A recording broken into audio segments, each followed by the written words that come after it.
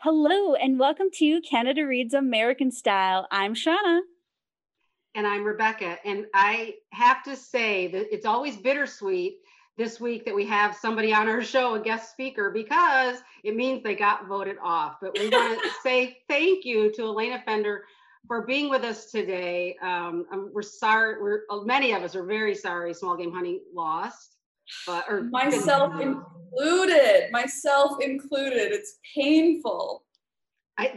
That's why I say we always talk about this. I would never be a defender because A, I couldn't defend it very well, and B, it would be hard to lose and then have to still come back and still kind of play along. But we do have three questions for you, and I'm not sure which one I want to ask you first because they're all kind of three widely different questions. Okay. So I think I'm going to start with this one. Is there a question that Allie didn't ask you that you were expecting to answer that you kind of prepared for? Ooh, I think I wanted to talk more about the ending. Because for me, that was a big, like the books that are left are incredible books. So that's also difficult, right? Because they're asking you to critique these other works and you're like, but I don't want to. Like, I think they're all amazing, but for different reasons. But one of my gripes, I got the chance to say this on the show about with Son of a Trickster, was the ending and kind of the way that it all unfolded and then just like abruptly cut off. The ending of Small Game Hunting is so full of meaning and nuance, and there's so much to unpack there. So what I had wanted to speak a bit more about was how the book kind of comes full circle, right? Like the book opens with Iris, Olive, and those boots, right? And then it ends with, I get chills. I just did too. Iris, Olive, and those damn boots. And so there's like this beautiful beginning, end, it all ties together. And then that confrontation in the restaurant, we're building to that the entire book, right? And you're waiting for it and you want it and then you get it. And it's just as explosive and just as messy and horrendous as you expect. And I think that there's something really satisfying there that we didn't get to touch on. Yeah. Well, it's funny that you bring that up about the ending because when we were watching today, Shauna and I were working today, but we were in my office. And when you answered the question about the ending, I looked at Shauna and I said, did Iris die at the end? I said, I thought she didn't die. And you talked about how dark that ending was. And so seriously, I came home, I reread the ending, and I can see how there could be a mixed idea about it. But how do you like talk about that? Because I was going down the road one way, but you really put that in my head. Now I'm like, oh, now I'm not sure. Yeah. So that's another thing I love about the ending is it could go either way. When I first read it, I was like, oh God, Iris died. She's dead. That's horrendous. And then I read it through again and I was like, wait a minute here. Nobody said she died, but nobody said she lived either. And so this is where, and I actually spoke with Megan, the author, about this. Yeah. And she explained that she left it that way intentionally so that we as a reader get to decide. And this is what I was trying to express on the show, is that we only get a happy ending. Things are only going to get better if we change them. We have to actively break down these systems of oppression, and we have to actively work to change, to better ourselves, to better the people around us. And so I think that the ending is absolutely perfect in that, I don't want to spoil anything, but with the explosion in the restaurant, with Damien getting to have his say, with Omi coming in to the rescue, and then Iris, getting to say her piece, that entire explosion, and then Cal and Roger and Iris and Olive in the road, right? And I think it's really interesting that for you, when you first read it, you were like, oh, this is okay. Iris will be okay. Everything will be okay. And when I first read it, I was like, that Cal, that Roger, they are the epitome of misogyny. They are all of these, concepts, sexism, misogyny, the patriarchy, and they've literally run these two women down. Yeah. Yeah. It's funny Beautiful. because, yeah, and when I reread it, Iris, there's that part where Iris talks about, I'm going to change my life. I'm going to do this. I'm going to do that. And that's why I thought, okay, well, there's the hope. So there's Mhm. Iris making her way. And then because she's with her sister at the end, and I thought, that to me is female empowerment, that these two women come together at the end, and no matter how beaten and downtrodden and horrible their lives have been at the hands of the men in their lives, personally knowing them and maybe not knowing them, obviously, that's why I thought, no, I need those two women to feel empowered and move forward. So that's why I think that was my Yeah, ending. absolutely. And I think that we get that taste, we get that redemption, right? We get exactly the reveal, the sister reveal, and that female empowerment moment that you're talking about. We also get that kind of moment of enlightenment for Cal, all wrapped up in this one piece where you're like, oh, things are going to be okay. And then they're so still not okay. Yeah. I mean, that was my reading of it. Yeah, that's a good point. Okay. All right. And then the other question I had, Sarah, who is one of our crew members in this outing for Canada Reads this week, she pointed out how important identity is to all of the books. Obviously, Jessie being Métis. Of course, now I'm going to forget all the books. But anyway, can you talk about identity as it relates to small game hunting? Oof. I think that identity is a huge piece of small game hunting, but not in as obvious of a way as maybe the other books. It's more subtle. The racism is more subtle. The sexism and misogyny, not so much. That kind of hits you over the head. But in terms of Iris and Olive's Indigenous heritage, those are almost it's never directly kind of put at the forefront as an explanation for the things that are happening in that book. I think also identity in terms of being working class, right? That's a huge piece of identity in this book, especially Absolutely. for the men, especially for Roger and Cal. You see a lot of the choices that they're making being made because they've lost their jobs, and therefore they've lost their entire identity, right? So there's also a cultural or a societal critique narrative there too, saying we've got to give men more, we've got to allow them more freedom in the things that matter to them. We've got to allow them more freedom to express emotion and to express their maybe sadness over losing their jobs, express their disappointment, their fear.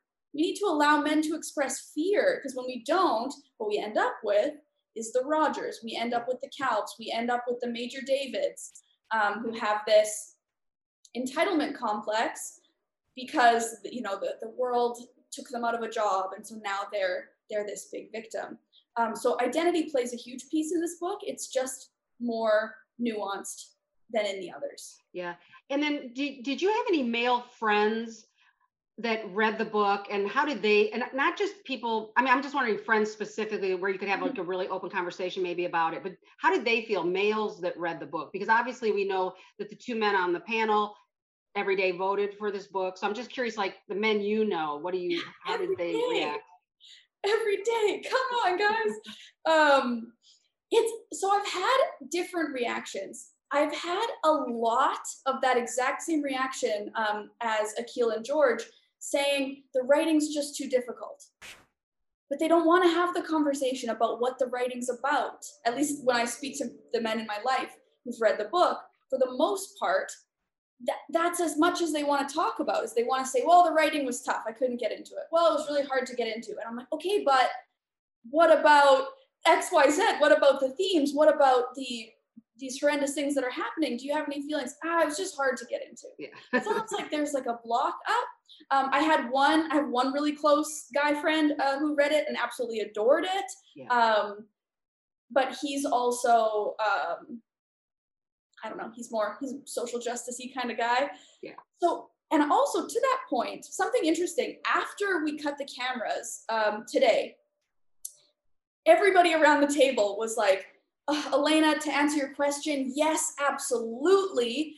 It's worth the payoff. To answer at the end, I asked the question, yes, you say the writing is difficult, but was it worth it when you got there in the end? Every single one of them said, yes, it was absolutely worth it. But then Akil had a really interesting point, and I almost wish that this had been made on the show. He said that, yes, it was worth it, but the reason he continued to vote for the book as not one that, if he wants one book for all of Canada to read, he said that the people who would benefit from this book, the men, let's say, who maybe hold these beliefs or act this way, they're not going to put the work in. They're not going to read this book. This isn't going to be the book that's going to change their minds. And I was like, oh, interesting point. Yeah, absolutely. And I've seen that, to bring it back to your question, I've seen that in the conversations I've had. I can see that. So we don't want to take up a lot of your time. We're already a little bit over, but that's okay, because I do want to at least ask you, the last question is, did you get a chance to talk to Megan, and how is she? Like after, since the show, you mean? Yeah, she's wonderful. She is so supportive, and like from day one, she told me, just debate, argue with integrity. All of these books are amazing. We're not here to tear anybody down. If we win, great, but no dirty moves. Eat your vegetables, get your sleep. So I spoke to her today, and she was just excited that we, made it this far. She was, myself too, we're both excited that we got to stand there amongst these other, especially these two female authors, championed by female debaters. I think we're both disappointed, but proud for the fight we fought. Absolutely. Well, we just want to thank you so much. I have to say that today, the show, we all really loved the show today. I thought your defense of the book was the strongest to date. What you said today was just really so well reasoned and presented. And I just want to thank you so much for giving us this chance to chat with you for a few minutes. So no problem. That's all that I hoped for, was that I could give this book, I could do it justice, give it a fair shot, because I had people, it was on the chopping block from day one. So I was hoping to come in today and really try to make my points. Yeah, you did. You did a beautiful job today. Congratulations. And thank you so much. Yeah, thank you for having me. Thanks. Bye. All right. So wow. That was a great interview. Wow. Yeah, it was. So we are going to welcome the rest of our participants back. Sarah, change your name, girl. Oh no, it happened again. To our discussion here. And while we're getting everybody all set up and back into the room, I'm going to just do the little housekeeping that we have to do. So please know that we are not affiliated with CBC's Canada Reads competition, and that all of our opinions are our own. We will be imposing we're not doing the 30 minutes. We're doing the 30 minutes for ourselves starting now, because it's 7:15. So there we go. We're really excited to recap today's discussion. And we have a few questions that we're going to ask our participants today. Our crew, our team, I loved it when Akil called us a team, so that was awesome. And even George Canyon, who we had on last night, mentioned our conversation from yesterday in today's show. And we also got a location shout out by Allie, so that was awesome as well. So yay, Canada Reads American Style fans. We're doing it. We're becoming part of the internet sensations. So. There you go. Yeah, right. I have to say, the last time I looked, we had 30 YouTube followers. So yay for our devoted 30 people. Yay. Yes. Yay. And thank you so much for subscribing. Don't forget, we also have an Instagram channel, and someone reached out to us on our Facebook page today too. So that was awesome. A Canadian who lives in Michigan. So that was pretty cool. Yeah. So I will go through and introduce everybody and their book titles and who they're championing. As you can see, we're using the word championing because we are not defending these books. And then we will get into our questions.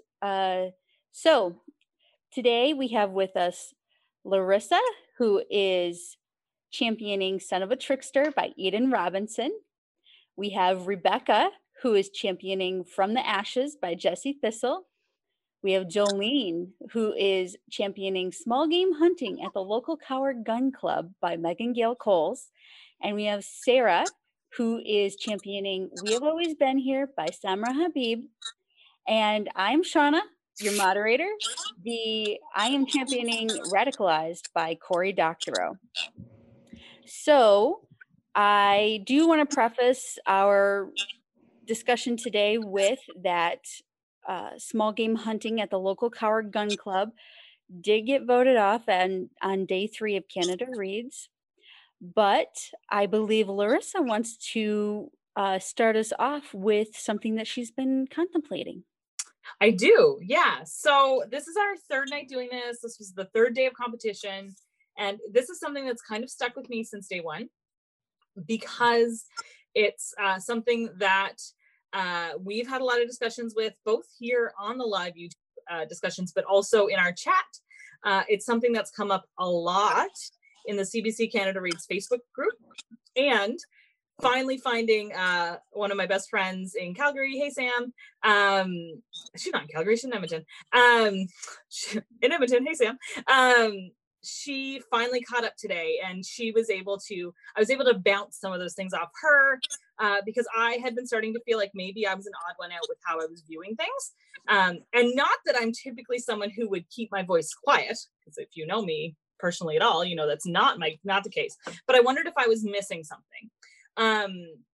And it's about the gender dynamics around the table and how the first couple of days of debate went. And I don't have a lot to say on it because today was a very different debate. It was a lot more book focused. It was a lot, the etiquette was there a lot more. And they also noted some of the technological things that they are dealing with this year that they haven't in past years, which I thought was really interesting, and I'll comment on in a moment. But in the last couple of days, in our discussions and the discussions online, I have seen a lot of gender dynamic comments, and they have been very critical about the women around the table. And we've heard things like, and this is not just discussions we've had as a group, these are discussions I've seen online and everything. There's been a lot of girls against boys. They actually mentioned that on the show today. I've got a feeling they saw it in the Facebook group, and also maybe we're feeling it. There has been a lot of, I can't believe Amanda said that. She's so loud and forward. Akil is also loud and forward. Less has been said about that. And they're the two who have been butting heads. And so there's been a lot of discussion about that. And one of the things that really stuck out for me in particular was actually Elena's comment to Akil on that first day that people were really outraged about, that if he was feeling uncomfortable about the men in the book, then maybe he needed to look in the mirror. And to me, and based on my circles and the people that I follow on Facebook and Instagram, that is a really normal thing to say to someone who is feeling triggered and uncomfortable, not because we want to say, hey, you're obviously, shitty and therefore you need to look at yourself. It's because when things like that are put into literature or Facebook posts, or if someone's doing a body positive post and it's somebody who's overweight and they get criticism, they'll often say, you need to have a look at why you feel uncomfortable about my body on Instagram. Things like that. Like, that is a really normal thing in my realm to say to someone. So I took that to mean not, hey, I think you're a misogynist because you don't believe that this is a normal person. I took that to mean, if you're feeling uncomfortable, that means that you need to have a look at why you feel uncomfortable, and you need to do the work to figure out why we think it's not something that is uncomfortable. And that was missed. And with that, along with all of those other things, there's been a lot of like, I can't believe the women said these things. I can't believe the women said those things. Also, I can't believe George said girls, girls, girls. That was also called out online, but it's still a gender thing that was used within around the debate table. And so my comment is not that I think that anyone is necessarily right or wrong, even though I do have some feelings on that. My challenge is actually to say, if you feel uncomfortable with the way the women are talking around the table and the gender disparities and the gender dynamics around the table, then I think you actually need to take a look at why you feel that way and be critical about what feelings it's bringing up, which is actually exactly what Elena said to Akil that first day. And I wanted to put that out there because there are so many people online who are having those comments, and I just am hoping that maybe they'll see this and they'll take a step back and they'll say, why are these things making me uncomfortable? Do I feel like she should be less forward? Do I feel like she should be less loud? Is there something wrong with what she's saying? Because in some cases that's the case. Or am I uncomfortable with the way she's saying it, even though what she's saying is not wrong? And I just wanted to make sure that I said my piece, because it's been like 3 days and I've been like, I don't feel comfortable with the conversations we're having. And I wanted to put it out there because I just want people to be critical of what they're seeing and whether or not there's some implicit bias there. I just want to add one little thing, because I want to start that conversation of looking inward. I want to kind of jump from what Larissa just said, and, you know, start that comfort level with doing that, because I'm comfortable enough right now to say my gut reaction after day one was very similar. It was, you know, these women are attacking. This is, you know, that was my knee-jerk reaction. I had a really tough day yesterday because I did the work. I read lots of information. I spoke with people I trusted and cared about to respond, you know, accurately back to me without worrying about appropriateness. And I've since then adjusted my perspective on the situation, and it very much aligns with Larissa's. I didn't start there, and I just want to use myself as an example of how it's okay to have those gut reactions. What matters is exactly what Larissa is saying, what you do with that afterwards. So get comfortable with being called on your feelings, get comfortable with making mistakes. It's okay. It's what happens next that's important. You know, right now, maybe not always in the future, but right now, that's what's the most important. Get okay with it, because, you know, it's going to happen, and it's okay to make mistakes, but then learn and do better. That's all. Okay, I think we all kind of have to at least make some comment here. So what I kind of want to say is, yeah, I mean, I don't, because I have a bad memory, so I don't remember exactly what I said over the last few days specifically, but there were some things that did bother me, and I still am going to kind of stand by them a little bit. But I also did a little bit of work, and there was something I posted to the Canada Reads Facebook page as well, where I said, you know, I agree. There's one person wrote something really eloquent, and I responded, and I said, you know, I'm looking at it differently. I get it, because, you know, I'm an old 70s feminist, so I get it. But I also thought, I think sometimes in this very short period of time we have for this competition, 4 days, 1 hour, a lot of stuff ground to cover, I think there isn't enough time maybe to start with a gut punch. And I do think it is a gut punch. And Larissa, I get it. Like, if you are with people, you know, you can call each other out and go, you need to check yourself. But if somebody is like, I can punch my brother, but you can't, doesn't mean I don't want to do the work. And it doesn't mean that we can't call people out for them to try to look to do the work. But I think there has to be some relationship a little bit, because this was done in front of the whole world, and it took the discussion away from what we were trying to originally do. So I'm kind of in the middle. I still feel like I think we could have done better. All of us could have done better. But I also think that you kind of have to validate some feelings too. So I feel like I'm a little bit in the middle about it. So I'll just say that, and I'm without going into a long, boring discussion.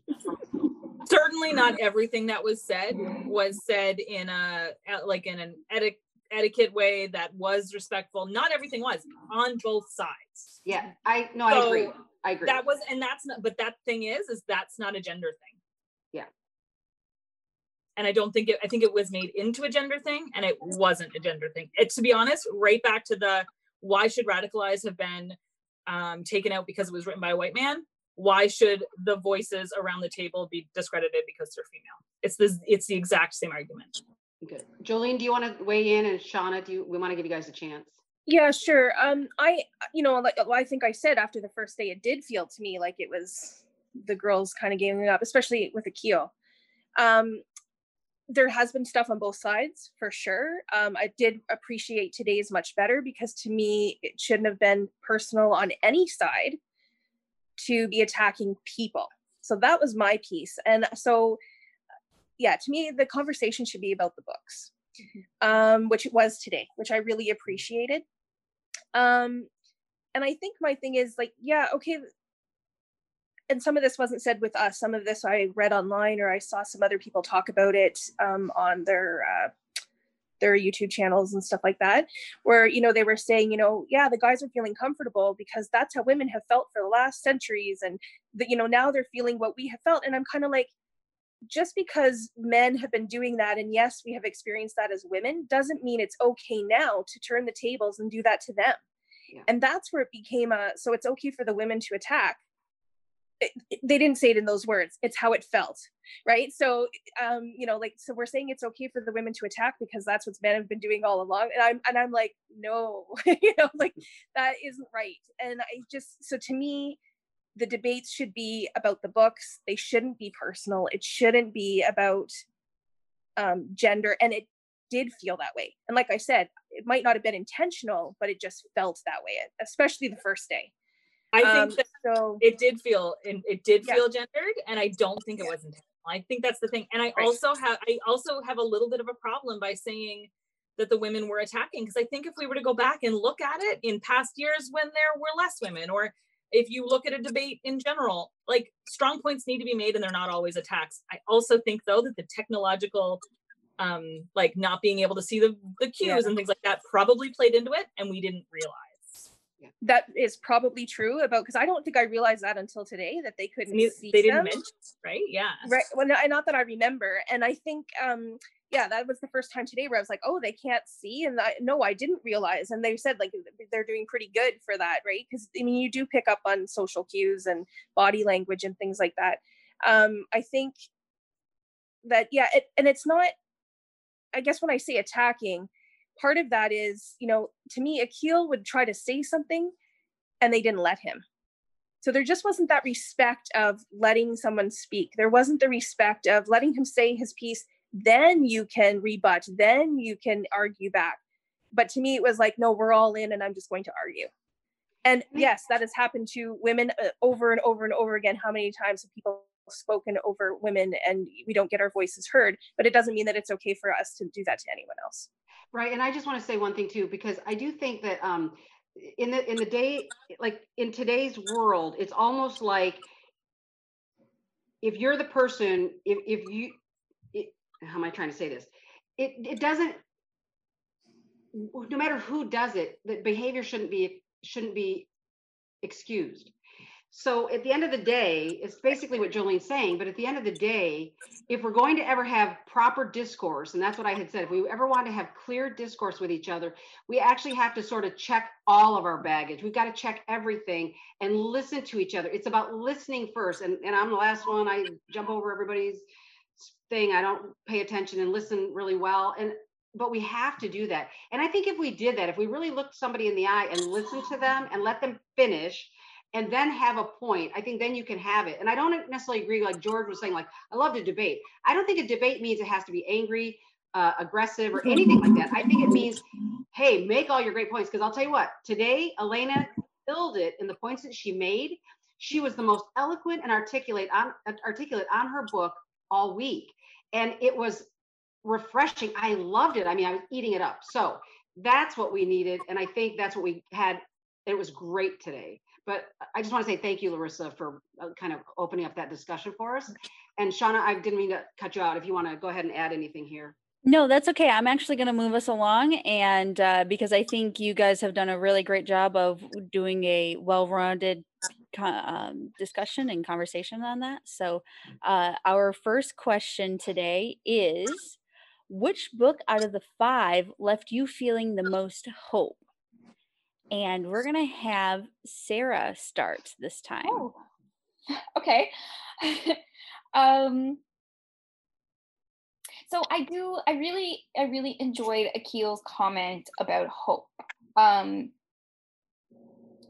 first reaction to it was like, oh, that's controversial thing to say. But then I thought, no, I actually really agree. Because I do think putting so much weight into hope takes away from the work that is put in to make results happen. And so that actually got me thinking a lot today, probably more than anything else. I spent a lot of time mulling over that and like, what does hope mean to me? And, versus work. And anyway, but I did answer this question. So I tried to tie this into our teaser trailer, which is on the channel. Anybody can go back and watch it to see kind of our thoughts on each of the book, which probably gives a better summary than these days worth, where we've really been talking about discussion rather than, so much of our opinions on the books. But I did talk about how, for me, the threads of community and Samra's search for community throughout her whole memoir, right from as a child in Pakistan, searching for which Muslim community she really belonged in, because she struggled with that, where she didn't really realize what her family beliefs were. No, she probably didn't understand that. I guess she maybe didn't understand exactly where they fit in with moving and kind of having to be hidden from view, and she was really looking for friendship and community in that way. And then moving go to Canada, going around the world kind of in search of identity and a sense of a place to belong, with finding I guess coming to terms with her sexuality and finding a community space for that, and a place where she felt safe to express her religious identity. Anyway, so those threads of community really resonated strongly with me, and it made me feel, I guess, the closest thing I can think of as to hope, a hope that Canada, and this is again why I think it really brings Canada into focus. Canada can be that place where, and I don't think we're there yet, but I am hopeful that we will be there in the future, where Canada can be a place where you can depend on to be able to find your community, to express your identity or search for your identity, even if it takes you your entire life. Nobody needs to know it, ever come to terms with it. It can be evolving, your identity changes. And I am hopeful that Canada can eventually get there to be kind of a model country, as a place where it's safe to be yourself and to express it freely. We're definitely not there. We have major problems like anywhere else does, but I think we do a really good job when we really try and put the work in to face it head on and help people out where we can. So I'm hopeful that book gives me hope that Canada will get to a place in the near future of safety for your search for community and identity expression. That's awesome. And Jolene, how do you Sure. which book do you think left you feeling the most hope? I would say of the 5, probably From the Ashes, maybe the most obvious. I think they all offer hope to some extent. But I think with Jesse's story and everything that he's been through, and then how he's overcome all of that, and then where he is now in his life, and I think he's doing so much for Canada and our homeless, the homeless situation, especially with our Indigenous people. And I think he's able to bring hope to a lot of people because of his story. So there's not only hope for him individually, but I think for anyone who's going through something similar. And I think we all know somebody who's struggling in some way, that they can get through it, that they can work through it, and that it's not a hopeless case, even though it might feel like it at the time when you're in the midst of it. So my vote would be for From the Ashes.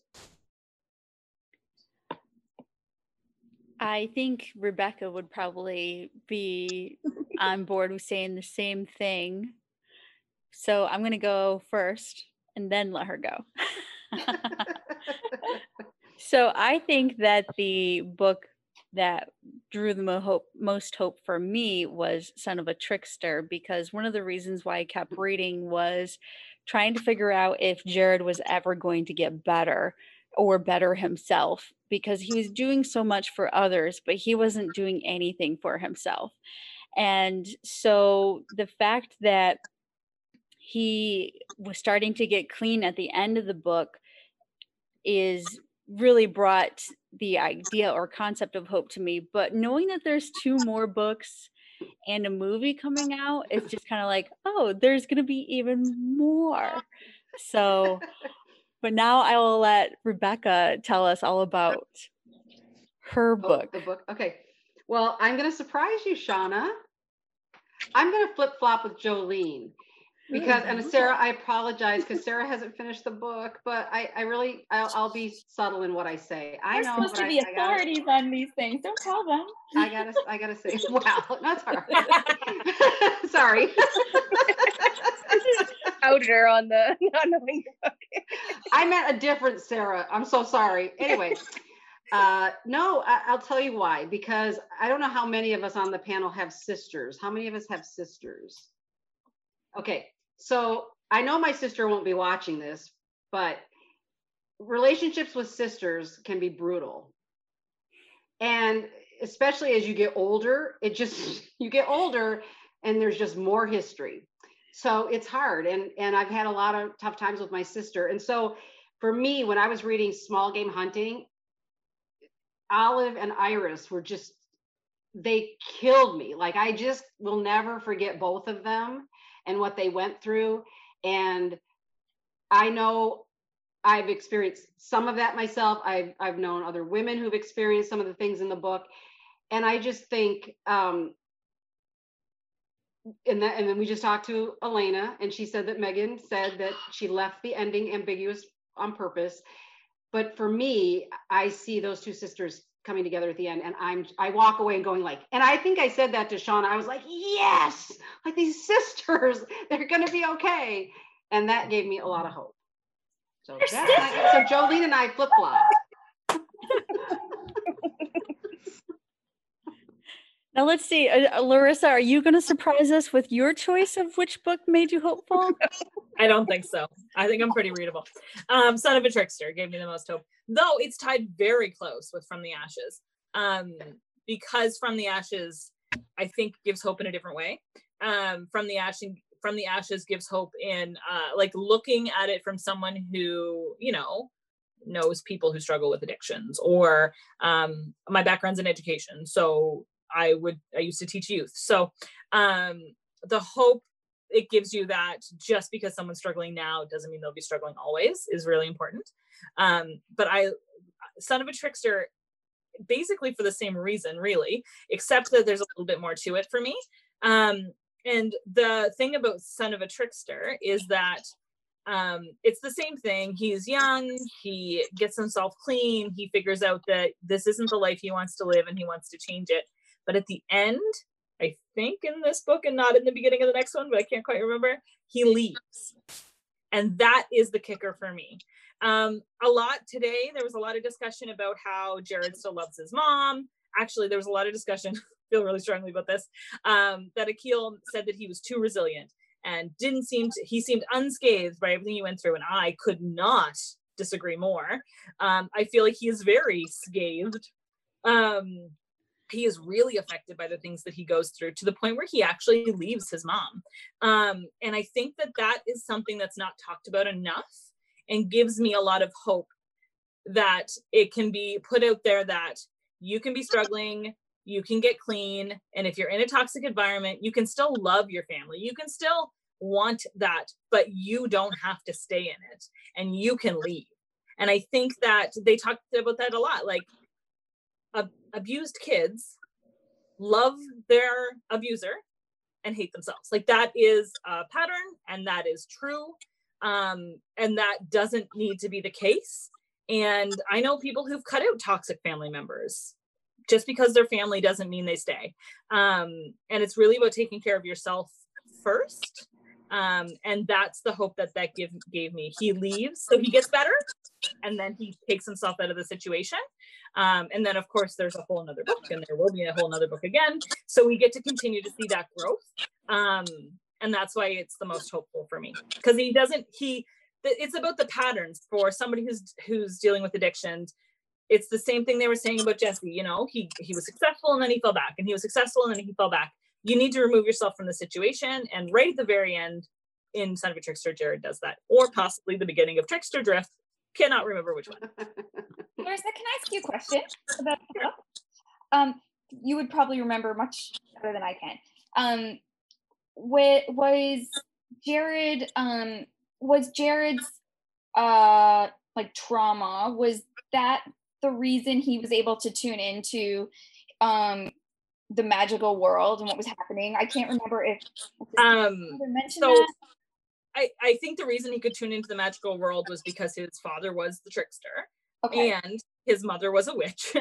So it was like bred into him basically, right? But then his girlfriend was also connected, and through all of that he becomes connected. But I do think it is trauma based, because that is what it's the self-protection. Like when he was assaulted by his mom's ex-boyfriend, the first time he ever experiences the magic, he leaves his body and he can see it happening. And to be honest, that's an experience that people who would go through traumatic situations talk about anyway. That's not even like the magic part of the book. That is something that people say they experience. But then his neighbor comes along in her, you know, out of her body and like puts him back in his body. And so that's where it starts. And then it's like a self-protection, but also it's like a drug trip that then does not leave. And so yes and no. Like I think that he connects to it because that's his bloodline, and then also his trauma is triggered, the self-protection part of his trauma. So what you're saying is it's likely that the magical items are amplified and proof that he is not unscathed. I would say. Like a major part of the book is proof that he is not unscathed. My gosh. I have Akil, if you're watching this, I hope that you will go back and look at that again, because the whole way through Jared is very affected by his circumstances entirely. But being a young adult,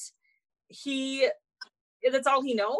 And if you're going to continue to live and like function and be alive, that's what you live with and that's what you carry. And that happens to people. And then people get out of the situations and don't ever heal. And then when they're 35 are triggered and spiral. And yeah, so just because someone carries it well doesn't mean it's not heavy.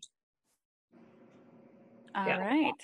So we have 15 minutes left. So I'm going to cut our last question into a little shorter, and then we will wrap up with everybody. So of the 5 books, tell us what you loved and what you didn't love specifically about no more than 2 of the books. Okay, so I'll go ahead and get started. And the things I loved about Radicalized were that it connected me to current events and things that are currently going on in the world today. It was a lens into 4 different perspectives on several different situations. So being able to look at things from different time periods and different places and everything. And then I just love the idea of women in tech, and I think there should be a lot more women in tech. So one of the things I disliked or did not love about We Have Always Been Here was that near the end of the book, Samra Habib talks about her photography and how important it is to her life. And I just wish there was more of that content in the book.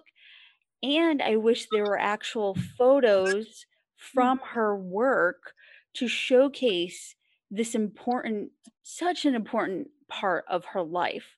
And that's the one thing I was like, man, it could have been surreal to be able to see those photos. So, you know what would be really cool is, you know, sometimes people will write a book, but then they'll release like another copy that's kind of like a coffee table book. Like Jan Arden did it with her recipe book, where she like wrote her stories and her recipes, but had pictures of her mom. Anyway, it would be really cool if she redid her, like just a republication that's like a coffee table book. That's her story within her photos. Oh yeah, that would be cool. So, Make me Rebecca. Make me go last. Oh, you want to go last? Okay. Yeah. So we'll hear from Jolene then. Okay. All right. Well, I'll talk about small game hunting since that's what I was championing. So what I loved about it is I've never read a book like that before. Right. So it was very intense, but in an important way that no other book has, I don't think, ever captured a theme before like that. I think it's very well written, and I liked that Elena talked about as being a work of art, that, you know, there is no, you know, no, I mean, all books, I guess, in a way, they're, you know, they're crafted, but this is really a work of art, and it really paints a different picture than what we're normally used to from literature. And then what I maybe didn't like about it was I think it's the least accessible, and they've talked about this on the show, the least accessible of all of them, that this is probably not the book to give to everyone, because I'm a reader and I struggled through it. And I don't mean I struggled through it because it wasn't good. I mean, I struggled through it because it is an intense read. It is on a heavy subject. There's a lot to take in. So I was telling Sarah this earlier, that I kind of put it aside after I was over halfway done it, and then realized, like, oh, like I gotta read this because we're gonna be talking about this. I gotta go back and finish this book, and which I did, and I appreciated more things about it in the second half. But it's a tough read. So I don't think that I would give it to, you know, somebody who's trying to learn about Canada. I wouldn't be like, here's the book you need to read, and this will put Canada in focus for you. I don't think it's the first story I'd want them to hear. And then I have to talk about another book you said. Let me see. Okay, so I think I'll pick the one you don't like, something that you didn't like, right? Something that Shauna? Well, I think she kind of covered that with small game hunting. Oh, I'm good. You're more than welcome to do what you like. Okay. Well, okay. I was going to say the book that I'm hoping will win now is We Have Always Been Here. I loved the book. I loved the writing. I loved how she wrote and told her story. The part that I didn't like was, like, I know it's a queer Muslim memoir, and although she kind of gives hints of her identity and learning for herself, you know, of being queer, and she talks about that from an early age, and there's just hints of it, she doesn't, in my opinion, really show the struggle in that, other than in her religion. Right. But like, what about the struggle? And I mean, I love how everybody kind of, the characters develop, and you see the love that her family has for her, and the acceptance that she finds with people. But some of the struggle there, I think, is lost, and I think would be really important, because there would be people, it's a story that's not told. You know, we don't hear about too many Canadian Muslims who are on the LGBTQ spectrum. And I just think that would be an important piece to maybe go into a little bit more. But I love that book, and I'm rooting for it tomorrow. So awesome.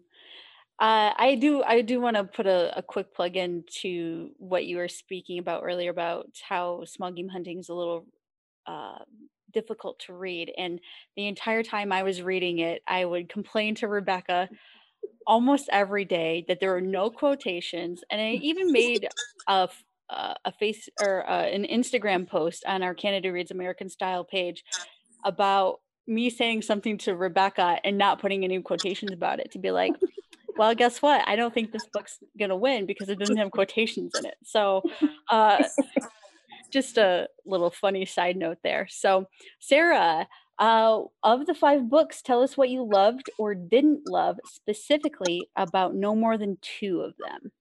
All right, I'll try to keep it concise. So small game hunting, first of all, what I absolutely loved about this book was, since like page 2 of reading the book, and I didn't finish it yet. I definitely am going to. I've read about 100 pages, so I don't know too much of the story yet. But for my comments, I don't have to. From about page 2, I already decided that this book was so incredibly beautifully written, where it really feels like each word was so carefully and purposefully chosen. I feel like there was no filler. There was, no throwaway sentences. There was nothing that wasn't very, very intentional. And I thought it was incredibly beautiful. Okay. What do I want to, I wrote the note, accessibility. Oh, I got a fly. Did that come from Elena's house? Yes. Accessibility. Yeah. So my thoughts on this have evolved quite a bit. So when people first started talking about accessibility, I kind of jumped right on that and said, in other years, books got voted off for being too accessible. Some of the YA books, the graphic novel Essex County, that was a criticism of that one. And so I was kind of confused. Like, where is that comfort middle ground? Is not accessible enough, too accessible? Like, what's the thing there? And I got pretty defensive with myself and some other people about accessibility. Put in the work to read this book. It's worth it, all that. But then I started to do some inward thinking, and I find the book, for me, very accessible, which means it's not up to me to decide that it's not accessible, right? So if someone finds it inaccessible, that's valid. It's not up to me as someone who does not find it difficult to make a judgment call on that. So I just wanted to say that, because I do see a lot of conversation back and forth about, people being critical of others saying it's not accessible, and it's okay if it's not, and that's valid. And, if you find it easy, you don't have a right to tell them that, that's my mini rant on that. But I also have the benefit of having a husband who's from Newfoundland, and you get one beer in him and it comes right out. So that helps a lot. And it's funny. I actually would like to know, Larissa, what you think about this, because you mentioned that you lived there. The no quotations seems natural, because I feel like when you get in a room of people really, talking in conversation as if you're not there, have a little struggle with understanding. There are no quotation marks in this conversation. It flows really well. Does that make sense? It does make sense. And I didn't make this connection at all, but just thinking about it now, when I read a book and there's like a quotation where someone starts to say something, then they end that they say something, I pause in my reading, right? And then I think, like, they said that. And you're right. Newfoundlanders don't pause while you're listening to them in conversation. So that totally makes sense to me. Flows from one That is where I should live. I should live in Newfoundland. Oh my gosh. Now I find out. You just found your place in the world. Yeah. Come here quickly. Okay, I'm sorry, that went longer than I intended. So we have always been here. What I loved was the identity again. I loved the concept of evolving identity, so it changes. A lot of times we are confronted with the idea that you have to decide who you are, and that's who you are. If that changes, it's confusing to people, and that's your responsibility. But it's not. It's not your responsibility. It's theirs to settle into it. So I really like the idea that your identity can evolve and change. And I think that is something that we can all relate to.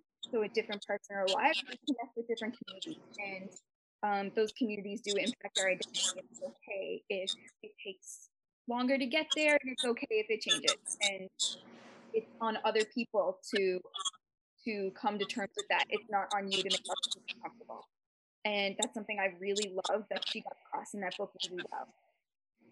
Something I disliked, and I struggle with that because it's not a knock on this book at all. It's just a reality, and that's with Son of a Trickster, the trilogy. So I find for this competition where you're judging the merits of one book, I didn't like that, only because it's not meant to exist on its own. There's more to that story, so I think it's unfair to almost pit it against a complete story in one package, because you're left with comments like, the last chapter kind of took a turn, and I don't know what's happening, and you're not supposed to. You're supposed to go by the next book and keep reading the story and go get the third book. And then you hear about how this is a plug, go back and listen to Eden Robinson being interviewed by Rebecca and Shauna. She really talks about how she evolved the story and how it changed came about, and it really helps explain that. And so it's not that I dislike it. I just think it was almost an unfair attribute of this book because it's meant to be read as a 3-book series. It's not meant to be, a whole thing served up in one package. Makes sense. All right, let's go ahead and see Larissa's view on the 2 books that she loved and didn't love specifically. Okay, I don't so think that was the right question, but I know what you mean. I heard you say. I figured you would. So I, to be honest, really loved all of the books. So it's really hard to pick. But things that I loved about and didn't love about books. So just to break tradition, I won't talk about Son of a Trickster. It is my favorite. I hope it wins tomorrow. I absolutely love it. I do feel like it's a fine standalone book, but I completely understand the point of the extra story that comes with the second book, because the second book was better. Everybody go get Trickster Drift. It's better. So I'll go with From the Ashes. And I just really loved From the Ashes because you really got a sense of who Jesse was, even when he was struggling, and how his feelings on what that meant for, like, how that he understood that it didn't only affect him. His struggles affected more than just him. He talks about his grandfather, he talks about his grandmother, his effect on his brothers, and then it's just, the whole story is simply amazing. So I'm really sad it's out of the running. I was hoping it would be up at the end by Link with Son of a Trickster, although that would be the themes are the same, but like one's a memoir and one's not, so maybe it's good they're not up against each other. Something I didn't love about one of the books, and I'm really actually quite surprised. I feel fairly strongly about this, and I am a minority, I think, in feeling this way. Especially though, since From the Ashes is one of the books in this 5 books, I felt like We Have Always Been Here lacked emotion for me. It felt like it was a report on her life. It felt like I appreciate her story. I 100% agree with everything you said, Sarah, about identity and evolving identity and coming to terms with that yourself and saying, this is who I am, take it or leave it.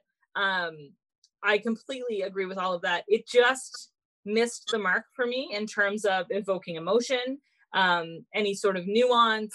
It really just felt like it was and then this happened to me, and then this happened to me, and then this happened to me. And I know that she found her community, but Canada itself was not. When they first immigrated to Canada, that was not the Canada that I hope we will be. And that's okay. It's the Canada we are, and that is what it is. And I hope we can change. So even though she did find her community in Toronto, it's not like a rah Canada, not that it needs to be, but do you know what I mean? Like she found her community there, but they immigrated, and that was not an amazing thing for them. Like you hope it will be. And so that was something I disliked about the book. I'm actually so surprised that everyone around the table has not mentioned that specific thing. Everyone's like, yeah, I feel like I was having coffee with her. And I was like, I felt like I was reading a school report about her life. So yeah, that's how I feel about that. I feel very strongly. I feel like no one's going to change my mind on that, because it just, and not that anyone needs to, but I'm just surprised that it's one of the last 2. What? I completely agree with you.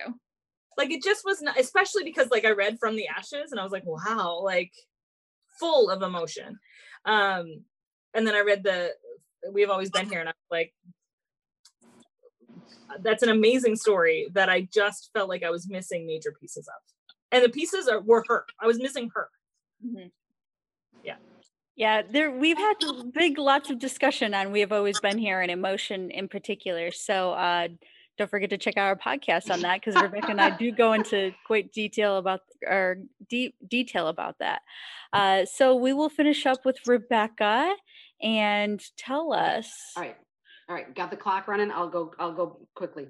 I said 100% of what Larissa just said about We Have Always Been Here. That's how I feel. Listen to our podcast about it. We go into great detail. It was like reading a newspaper article. I felt no emotion at all. But I agree with everything else. Just ditto everything Larissa said about it. That's how I feel about it. And I truly will be no, I mean, no offense to the author. And I mean, Summer's life is amazing. I'm not saying that. I just will be very sad if it wins because I just feel like it just falls so flat for me. But her life is amazing. And I'm glad she's found her community and everything. I'm very happy for her on that. So there's that. The other thing I didn't like, and I hate to say this, Larissa, because I'm going to point you out again, but Son of a Trickster just didn't work for me. And I've thought about this a lot, and I don't know if it's because when I read it, I was just not in a space to read it, because Sean and I talked about it, and even before it was made it on the short list or even the long list, I had already purchased it because I thought this is so going to be my book. And I won't go into all the reasons why I thought it was going to be. And I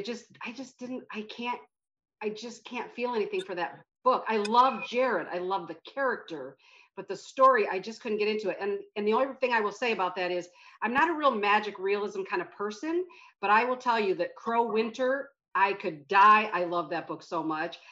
I just finished reading Chasing Painted Horses and I cried at the end. I love that book so much. So it's not that part of it. I just don't know why I couldn't connect with the story overall. And I love Damaged People better than anybody. So I still don't get why I couldn't. Maybe I need to reread it or something. What did I love? Okay.